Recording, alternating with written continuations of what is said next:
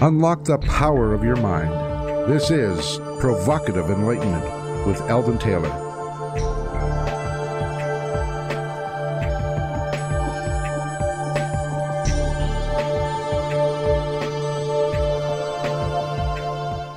Welcome and thank you for joining us today. The next hour is devoted to learning something more. Not just about the world of shoes and sealing wax. Shoes, ships, and sealing wax, I'll get that said. But about how, what, and why we believe as we do. A time for the open-minded and a time for those willing to question what they think they know or what they may believe. Those willing to be uncertain for an hour. I'm Eldon Taylor, and this is Provocative Enlightenment. And giggling in the background, over my trip over words, is my partner Ravinder. She's here in the studio with me, urging things on. So say hello, Ravinder, and share your special insight for the day. Well, hello, everyone. I'm so glad that you can join us. I think today's show is going to be really important. Great subject matter indeed. I ask you to do one thing, to say shoes and ships and sealing wax each time, and you can't even get that right. Maybe I should be asking for tips on how to keep your husband in control. No, it's a wonderful Buy a day. bigger whip. I saw that. You do have the bigger whip. But let's keep it clean. Let's keep it clean and let's have some fun. All right. In this week's Spotlight, we turn our attention to happiness. What is happiness? What makes you happy? Is happiness something we can hold on to, maintain throughout our lives, or does it come and go like shadows in the dawn? Do we have to know unhappiness in order to recognize happiness? Or is happiness just the absence of unhappy situations or circumstances? Webster is not much help when it comes to defining happiness. Webster simply puts it this way: happiness, the state of being happy. How good. Perhaps one of the best definitions of happiness is set out by vocabulary.com this way: happiness is that feeling that comes over you when you know life is good and you can't help but smile. It's the opposite of sadness. Happiness is a sense of well-being, joy, or contentment. When people are successful or safe or lucky, they feel happiness. Close quote. Now that said, I am not necessarily happy just because I'm not sad. I can feel safe and not feel happy. Many people go about their lives perfectly healthy and still are not happy. And the same can be said for those who know success, fame, and fortune. We have all heard the stories of those, particularly in the entertainment world, because their stories are headlines, who take their own lives, often indirectly through drug and alcohol abuse, because despite their success, their fame, their fortune, they are unhappy. So we're left with a definition that remains lacking. Is there something then that gives rise to happiness, whether we're rich or poor, healthy or unwell, safe or in danger, and so forth? I think the fact is, there is. What might that be? It is a sense of satisfied purpose. It is the knowing that we are fulfilling a destiny uniquely ours and that that destiny is always about love. Love for our fellow human beings, appreciation for all life, and love for the creative force behind our being. Indeed, I believe that happiness is best found and most often held when we are in service to love. When we go to the aid of a fellow human being, we feel a rush of being that says our life makes a difference. This rush can follow us and often tingle our physical being, for it vibrates our being with a recognition that this is what life is about. When we are in service to that which I have defined as love, we are fulfilling our purpose, and somehow we inherently acknowledge this, for it simply feels good all over. We can be a plumber, not there to make money, but to solve a problem. We can be an attorney. We can be a banker. When we take our work as service, everything changes. Holding that feeling in the ever-present now ensures the longevity of happiness. For happiness can be had by simply placing yourself in service to the needs of those who are hurt or needing. This can be difficult for a variety of reasons, but it is nevertheless the most rewarding and permanent of that special state of mind we call happiness. Those are my thoughts anyway. I welcome yours as always. How about you, Ravinder? What do you think? There's lots of food for thought in what you were talking about. You know, you talk about you can be safe and secure, but you're still not happy. But there are people who are not safe and secure, but they still find moments of happiness. Or that, you know, you can be poor, but you can still have a laugh with friends. So, you know, it gets complicated. I have to, you know, ask, does it have to do with more? You know, that's one of the problems, I think, with stars, you know, commit suicide and stuff like that. You always want more. It's like being happy is not a constant state in that type of environment. I think back to our son. You know, I remember when we first bought him a skateboard, and he said to us, I'm going to be happy for the rest of my life, you know, and his face was all beaming and whatever, and that happiness did not last 24 hours before he wanted something else. So I think there is value in what you're saying here about finding happiness in different places, you know, in helping other people. It's not a thing that you get, but it's being valued. It's being part of something more than just yourself. So I think that probably is the best place to get the most constant kind of happiness. And you know, and I think of service as love. I tried to make that synonymous in today's spotlight because I remember being in a local grocery store behind a fellow who was clearly a laborer by the way he was dressed and how dirty he was. And he was counting change at the counter. And I was about to offer to give him some more money, but he seemed very proud, and he had just enough. He was buying 3 little items, and those 3 items were candy. And he explained to the clerk that every day after work he would stop and pick up something for each of his children and take it home, because the glee on their face when he came home, they'd all hug him, wrap their arms around him, and he'd hug them back, and he'd give them their little treats. That made his life worth living. Now, you know, service, we think about service like, well, you know, I'm going to volunteer at the food bank, and that's good. You know, that's good. But service can be just the way we treat our fellow human beings in our everyday activities. It can be slowing down and letting somebody in because their turn signal's on instead of stepping on the gas. It can be simply smiling at that grocery clerk when you're in the store. And of course, COVID with masks, but you get my point. When we look at life as our ability to love life and all that's in it, then we can see that whatever we do for a living, we don't have to be a doctor or a nurse saving lives. We can be a human being doing anything, mowing lawns, building houses.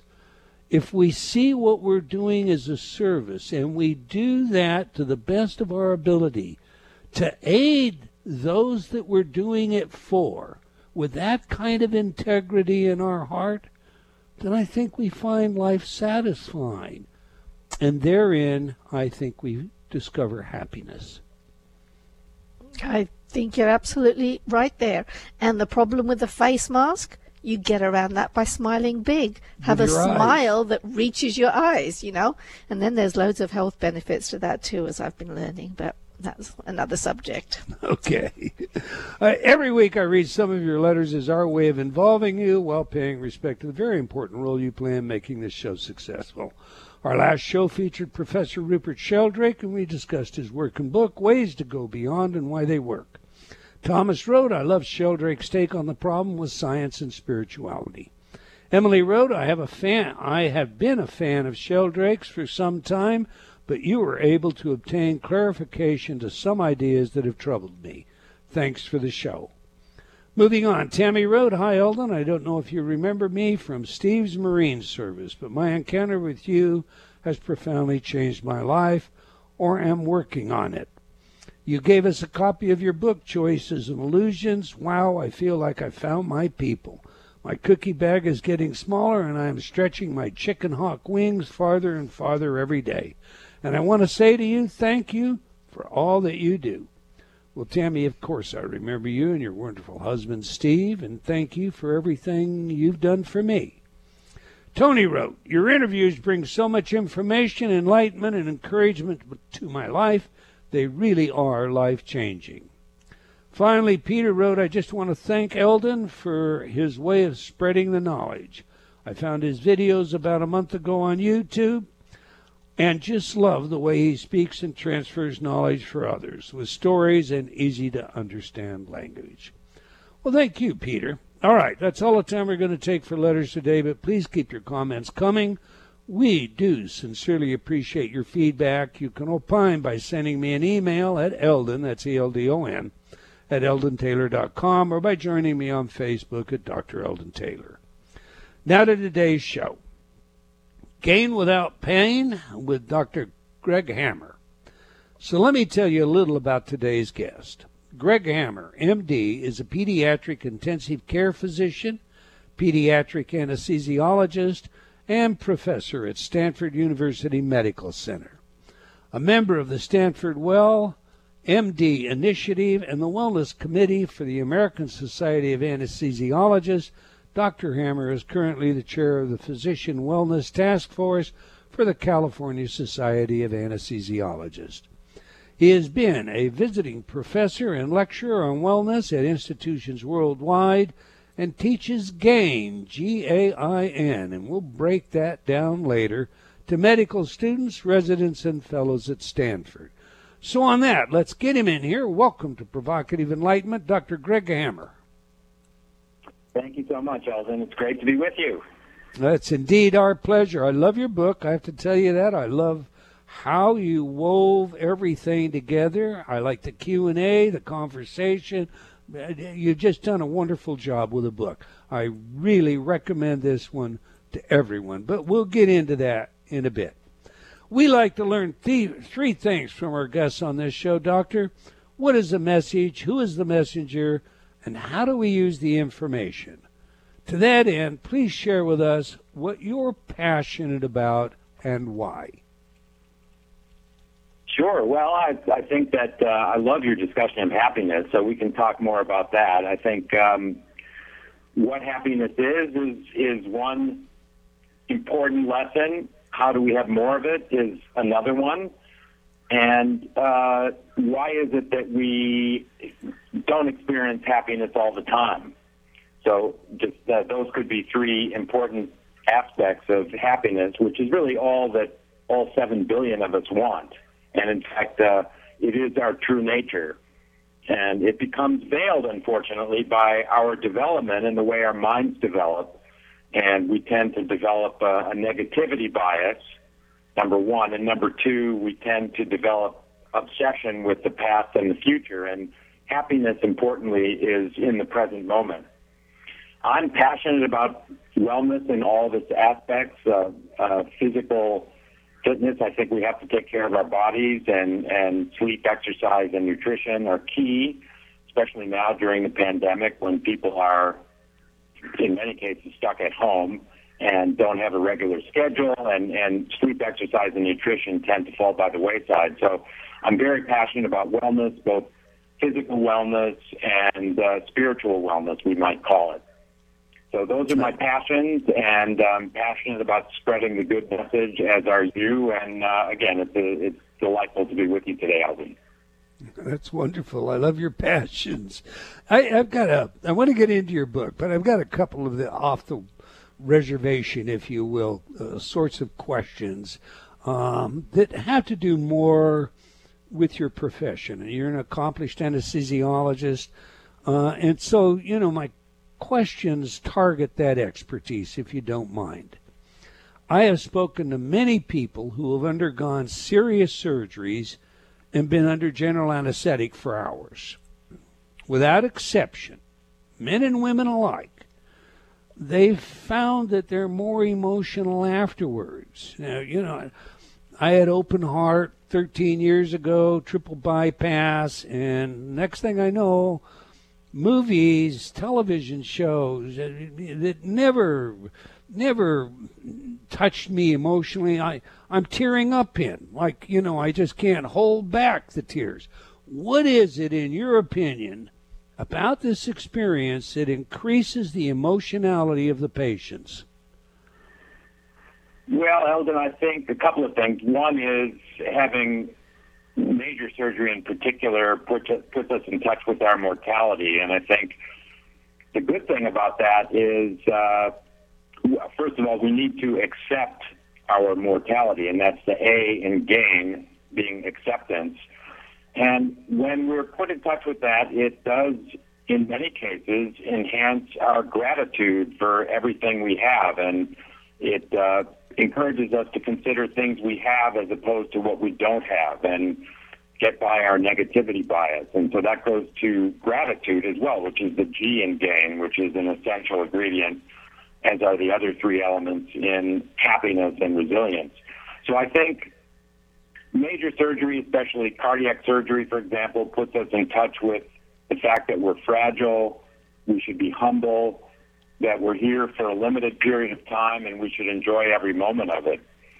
Sometimes, more immediately, the effects of anesthesia are to disinhibit our minds, if you will. So we have a lot of protective mechanisms and ways that we think that relate to our obsessions with the past and future, and why we're fearful and anxious and feel shame and regret. And I think sometimes we have very significant defense mechanisms, and shortly after surgery, when we're emerging from anesthesia, and perhaps for hours to days afterwards, we're sort of disinhibited. We're that layer of suppression of our true feelings is sort of evaporated, and that allows us to really experience a fuller range of our feelings and emotions. What is it that we're disinhibiting? I mean, these feelings come from the unconscious, the people I've spoken to, and because I was interested in this, I've spoken to many. These feelings are unconscious. It's not like you consciously recognize something. They just kind of swell up on you. So something has changed neuroanatomically, or the way we're processing information. And do we have any idea what that is? Well, I think, again, there's sort of acute and then longer-lasting effects related to anesthesia and surgery. I think in the acute phase, there may be some residual suppression of our brain function. And, we have a balance normally of stimulating pathways in our brain, if you will, and inhibitory pathways, so excitatory versus inhibitory, and we have a balance. And that sort of determines our baseline level of brain and mind activity. When we add a little bit of a drug, for example, that suppresses brain function, we often suppress the inhibitory pathways selectively. That's because those pathways have more connections and they're more prone to the sedative effects of drugs like alcohol and anesthetic agents. And so by suppressing selectively, initially at least, the inhibitory pathways, we get this excitatory predominance. And in that case, it tends to bring up a lot of things that have been kind of buried in our subconscious. And, you see examples of that in people who may have a drink or two and they're imbibing a substance that depresses brain function, that's alcohol. So why do they get excited and maybe rowdy or talkative when they're taking in a central nervous system depressant? It's because they're selectively depressing the inhibitory pathways and they get excited. So another application of that is recovery from anesthesia, where we may have some residual CNS depression or central nervous system depression, and we tend to get disinhibited and things bubble up that maybe we haven't really thought about. So that's one explanation sort of in the acute phase. But I think, as you pointed out with regard to your heart surgery, perhaps more importantly, we tend to really be in touch with our own mortality.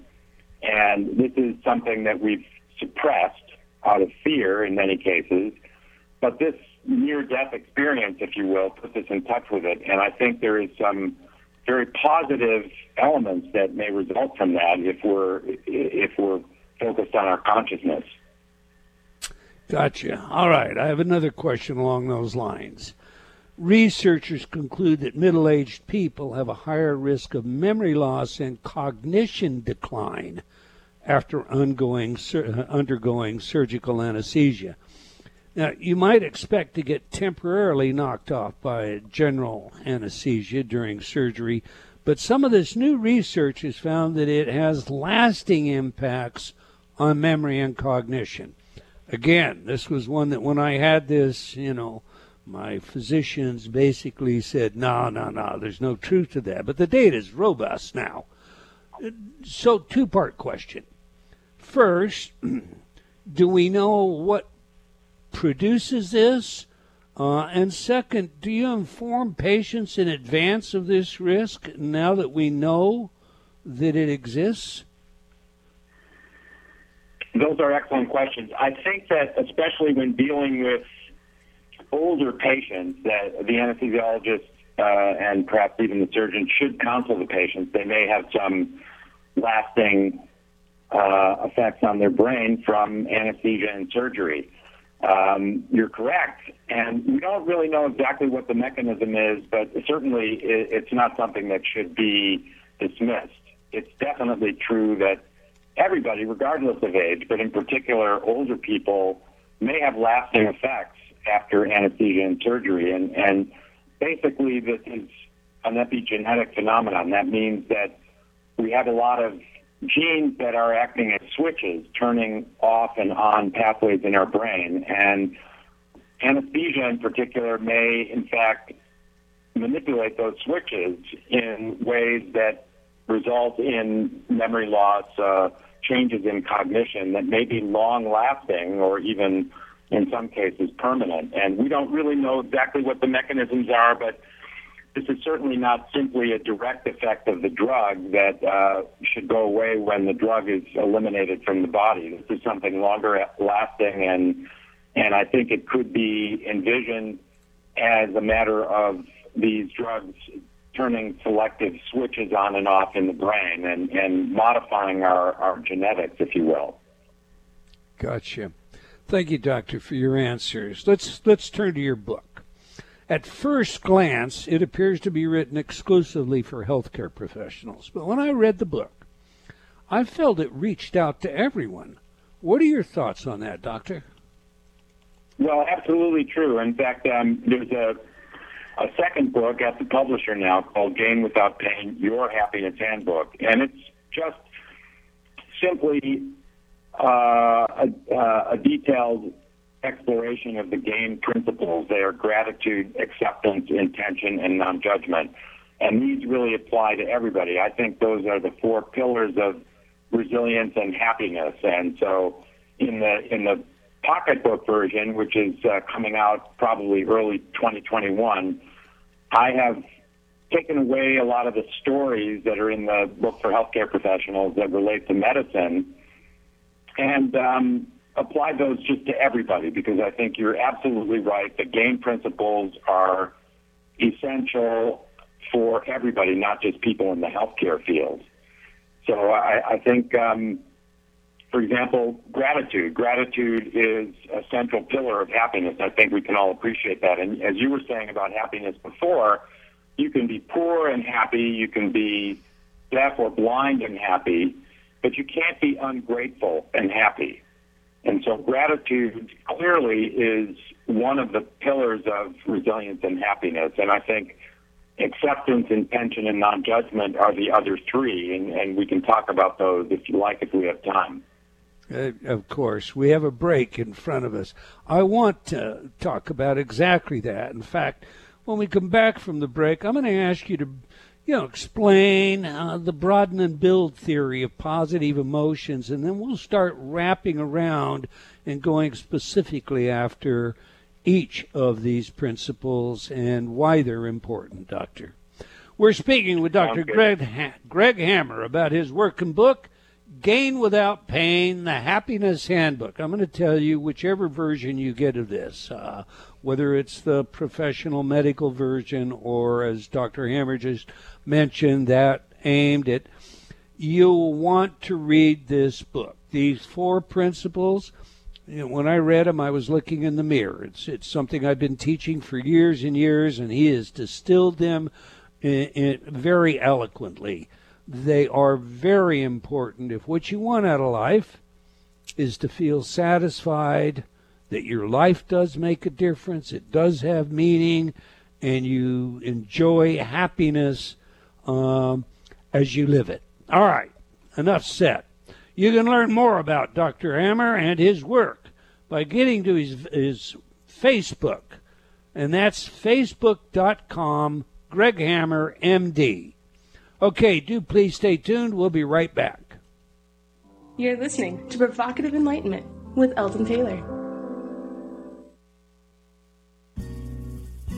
Change has never been easier. Whether you wish to lose weight, stop smoking, build better relationships, become creative, enjoy ultra prosperity, or simply relax and promote self-healing, InnerTalk has been repeatedly demonstrated effective in the most rigorous of scientific studies.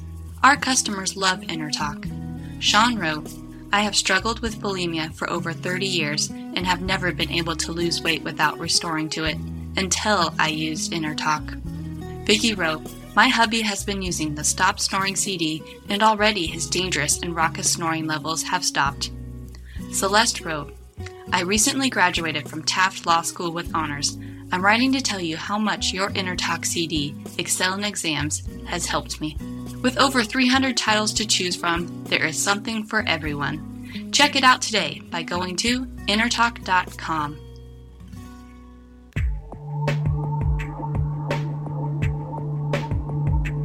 Unlock the power of your mind.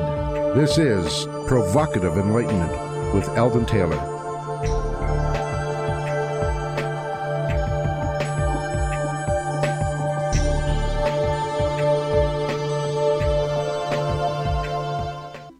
Welcome back. If you just joined us, we're chatting with Dr. Greg Hammer about his working book, Gain Without Pain, the Happiness Handbook.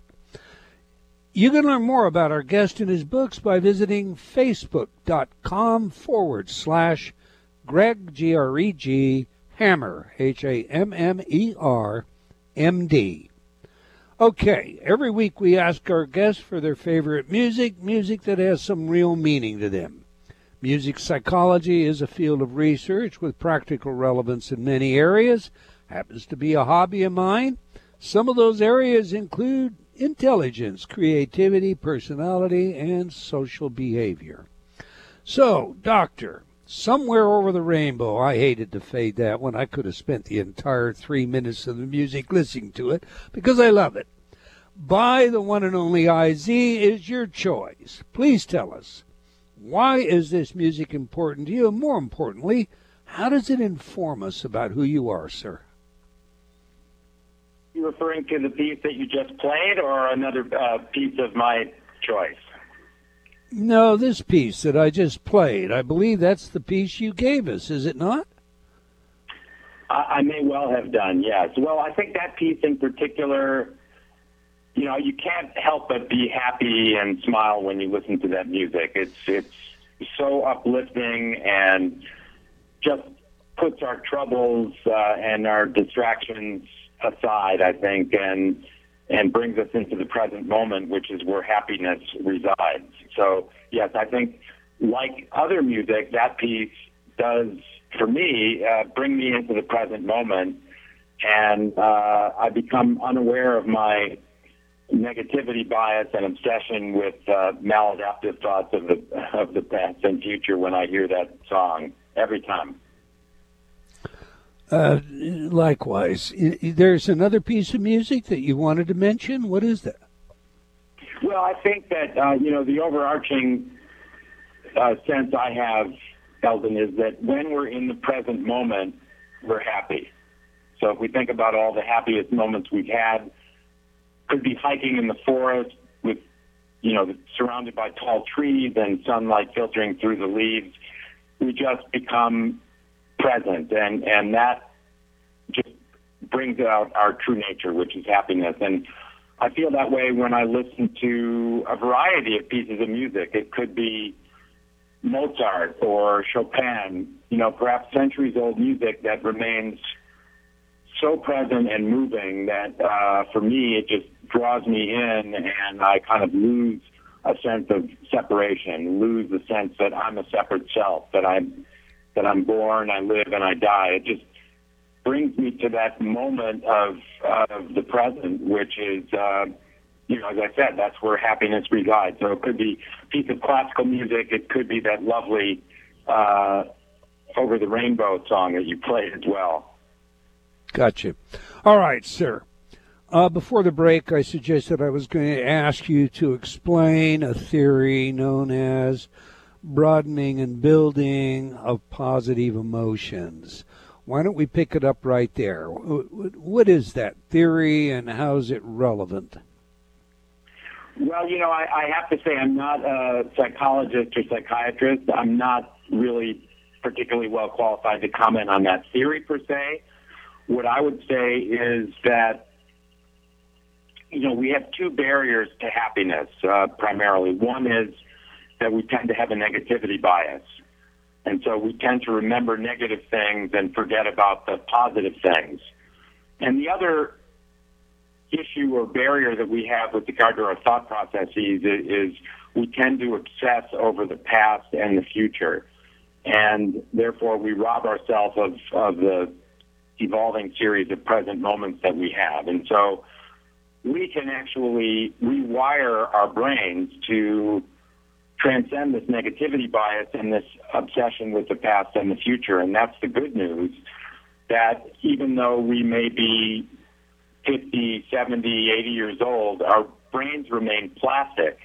And that means that we can adapt if we are purposeful about it. And that's the I in game, which is intention.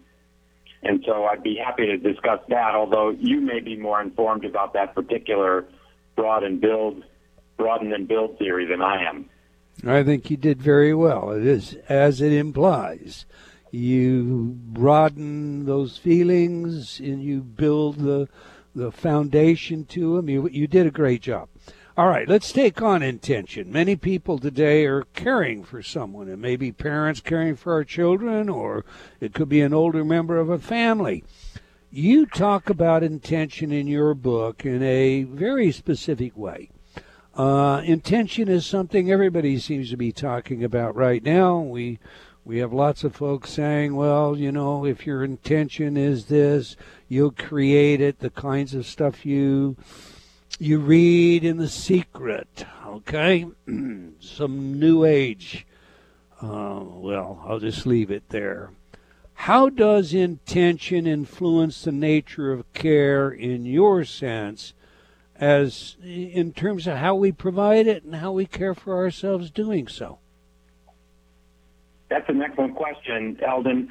I would refer to Jon Kabat-Zinn's definition of mindfulness, since he was really the founder of mindfulness-based stress reduction, and he started that in the late 1970s at the University of Massachusetts. And Dr. Kabat-Zinn said that awareness that arises through paying attention on purpose in the present moment, non-judgmentally, is the definition of mindfulness. So the on-purpose component of that is intention. And again, we have this negativity bias that we acquire as our minds develop, and we have this obsession with the past and future.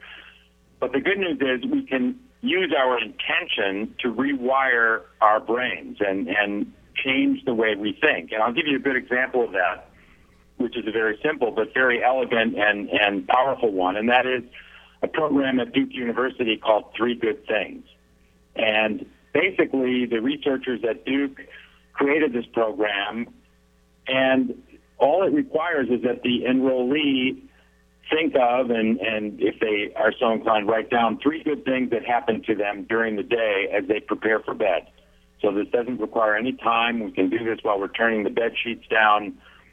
And think of 3 good things, because related to our negativity bias, we typically think of unpleasant things as we take stock of our day. So if we replace that with intention, thinking of 3 good things, I'll say, for example, tonight I will think of I'm grateful and so happy that it's a beautiful day here in Northern California. There's no smoke in the air for a change.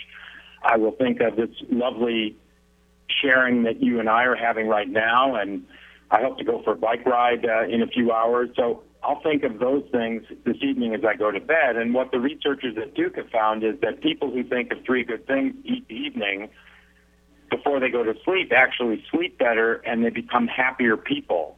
And this is enduring even after they stop the practice, so at least for some period of time. So that's an example of how we can use intention, in this case purposefully considering 3 good things that happen to us during the day in the evening, to rewire the way we think, away from this negativity bias toward a more positive way of thinking. And so intention is just a very powerful tool, and we all need to recognize that we should live our lives with purpose. Why is it, Doctor, do you think? I mean, we all have lots of biases, and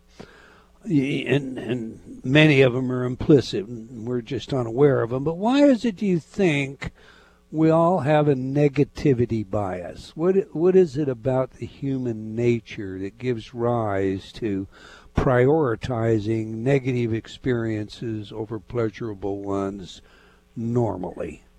And I'll put normal in quotation marks. Right. That's a great question. I don't know the answer to that for sure. I have my own thoughts about it. I think that from a teleologic or historic development standpoint, we, or our forebears, lived in times where there was a constant threat to safety. So there may have been a saber-toothed tiger looming at the mouth of the cave, and the dominant male of the family wanted to protect his family and always had to be wary of danger, and therefore this caused an obsession with thoughts of the future, like what might happen, and fear and anxiety were almost intrinsically related to a survival strategy. And this sort of relates to, I think, a negativity bias where there was a need or perhaps a developmental and survival benefit to having a bias toward negative events and thoughts, just to be wary and suspecting all of the time, where we don't really need to have that way of thinking anymore, though. Most of us are not constantly threatened. There isn't necessarily something dangerous looming around the corner, and yet this is sort of the way our minds are programmed to work.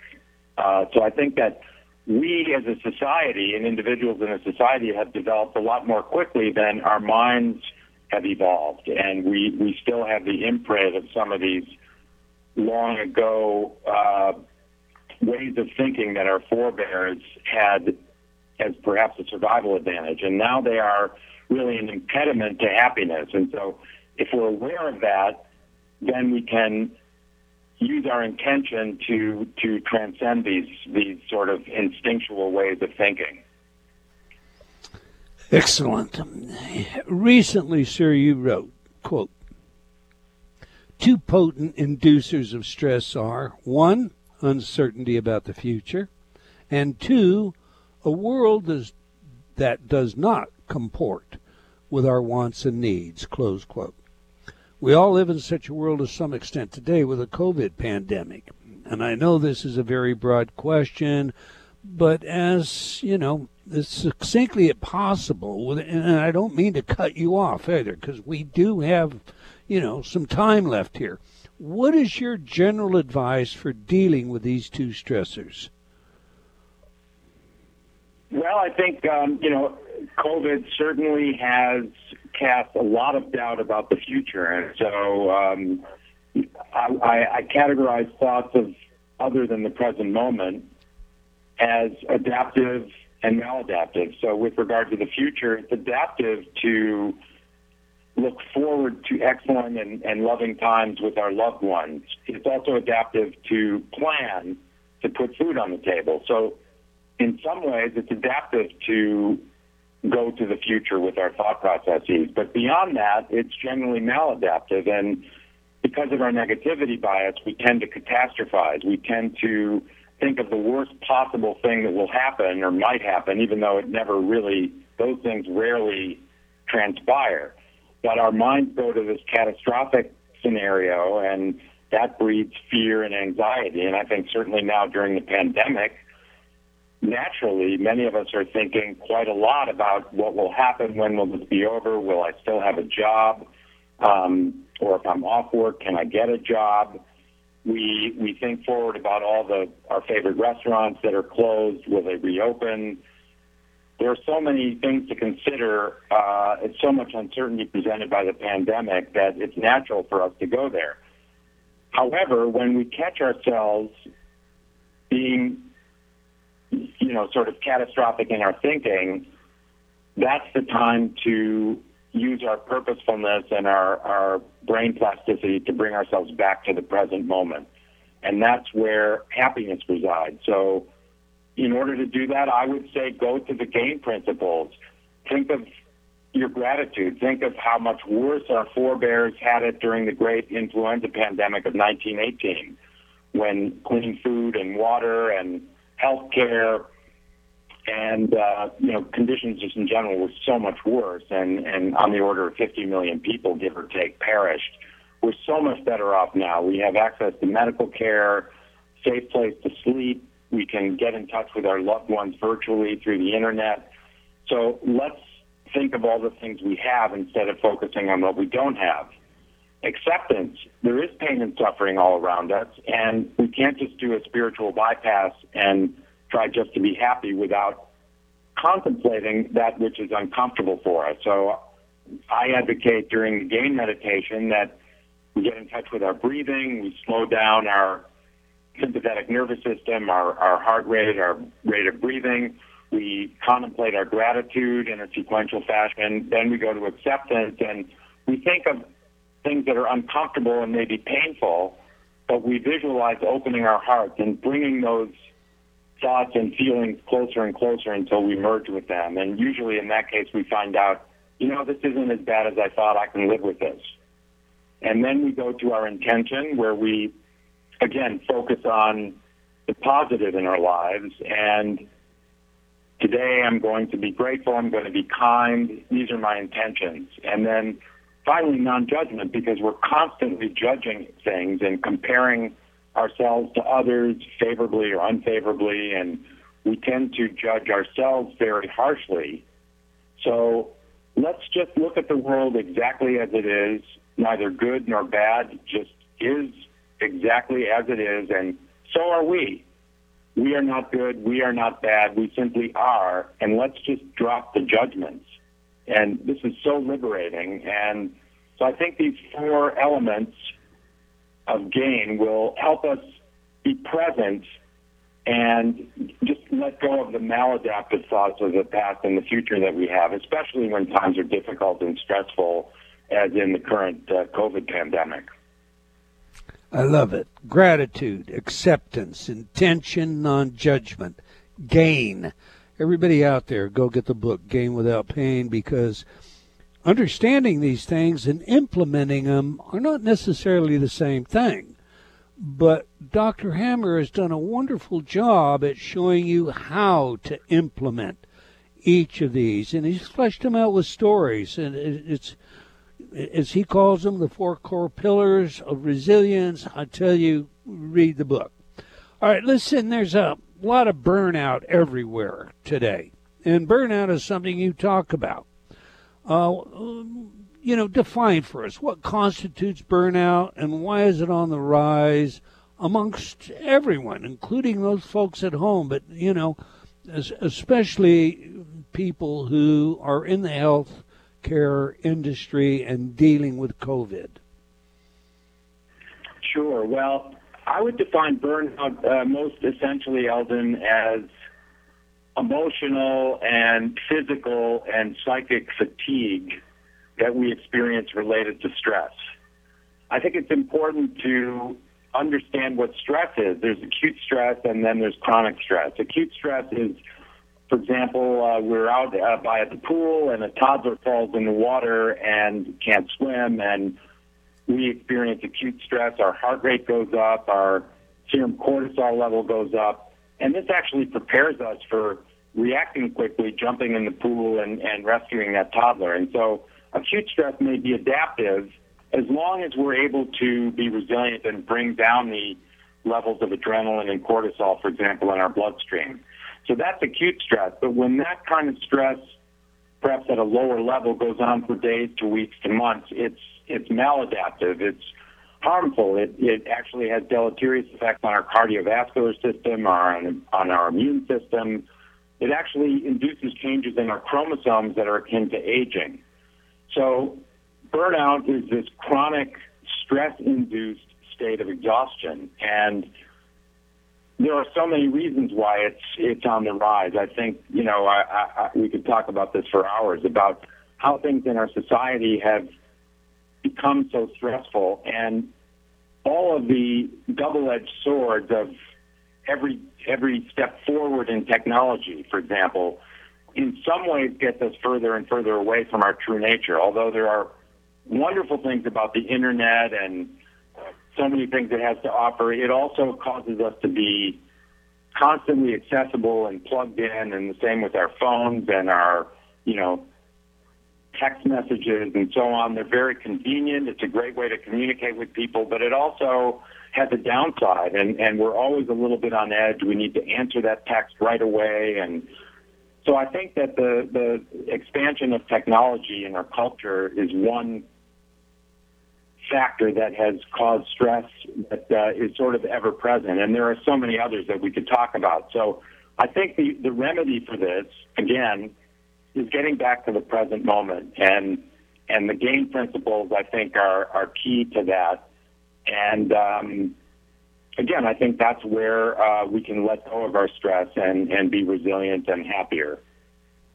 So it's possible to have too much of a good thing. Maybe that's what you're saying. I mean, technology, the pace of life itself, even, here at home, people, shut-ins, if you will. That's how many of us feel, like we're under house arrest. This radio show goes from my studio in Spokane through a codec connection to the studio in Seattle. So it may seem like I'm around a lot of people, but, on my ranch, I'm still just kind of locked down. That's where lots of people live. You would think that that's a good thing. Didn't we all want that? Didn't we all want that extra time? Is there too much of a good thing, Doctor? Oh, absolutely. Yes. I think that, like many other cultural phenomena, the fact that we're isolated at home has good points and bad points. It's great, for example, with regard to our work, that we don't have to waste time commuting and try to cope with the aggravations of that, of getting on the road in our cars and facing that stress. It's also great in many cases that we can spend more time with our kids and our families. However, there's a darker side to it as well. There's a lot of uncertainty. It's very disruptive to maintenance of a schedule, and therefore may erode our ability to get a good night's sleep. We get tired. When we're tired, we tend to reach for things that give us quick energy, like sugary foods and fatty comfort foods. And these things actually give us a rush, and then we crash, and we're tired again. Many of us are deprived of our usual mechanisms for exercising, going to the gym, and again, our nutrition may suffer. So sleep, exercise, and nutrition are so important to our physical well-being, and yet you're right. Being at home, although there's some good things about it, there are certainly some challenges, and that's how so many things in our culture tend to be, with really kind of a good side and a not so good side.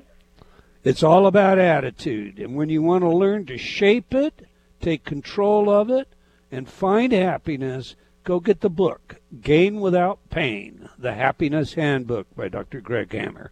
Doctor, I've appreciated you sharing everything with us today. I'm sure our entire audience has. We wish you the best in your endeavors to come. All right, we've come to the end of another episode of Provocative Enlightenment. I want to thank all of you for joining us today.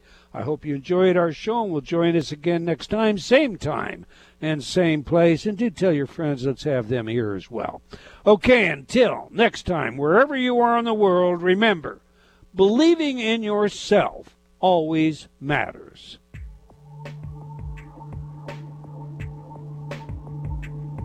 Provocative Enlightenment has been brought to you by Progressive Awareness Research and other sponsors. Provocative Enlightenment is a syndicated show and appears on other networks. For a schedule of show times, visit provocativeenlightenment.com. If you're interested in becoming a sponsor, write to Eldon at eldontaylor.com.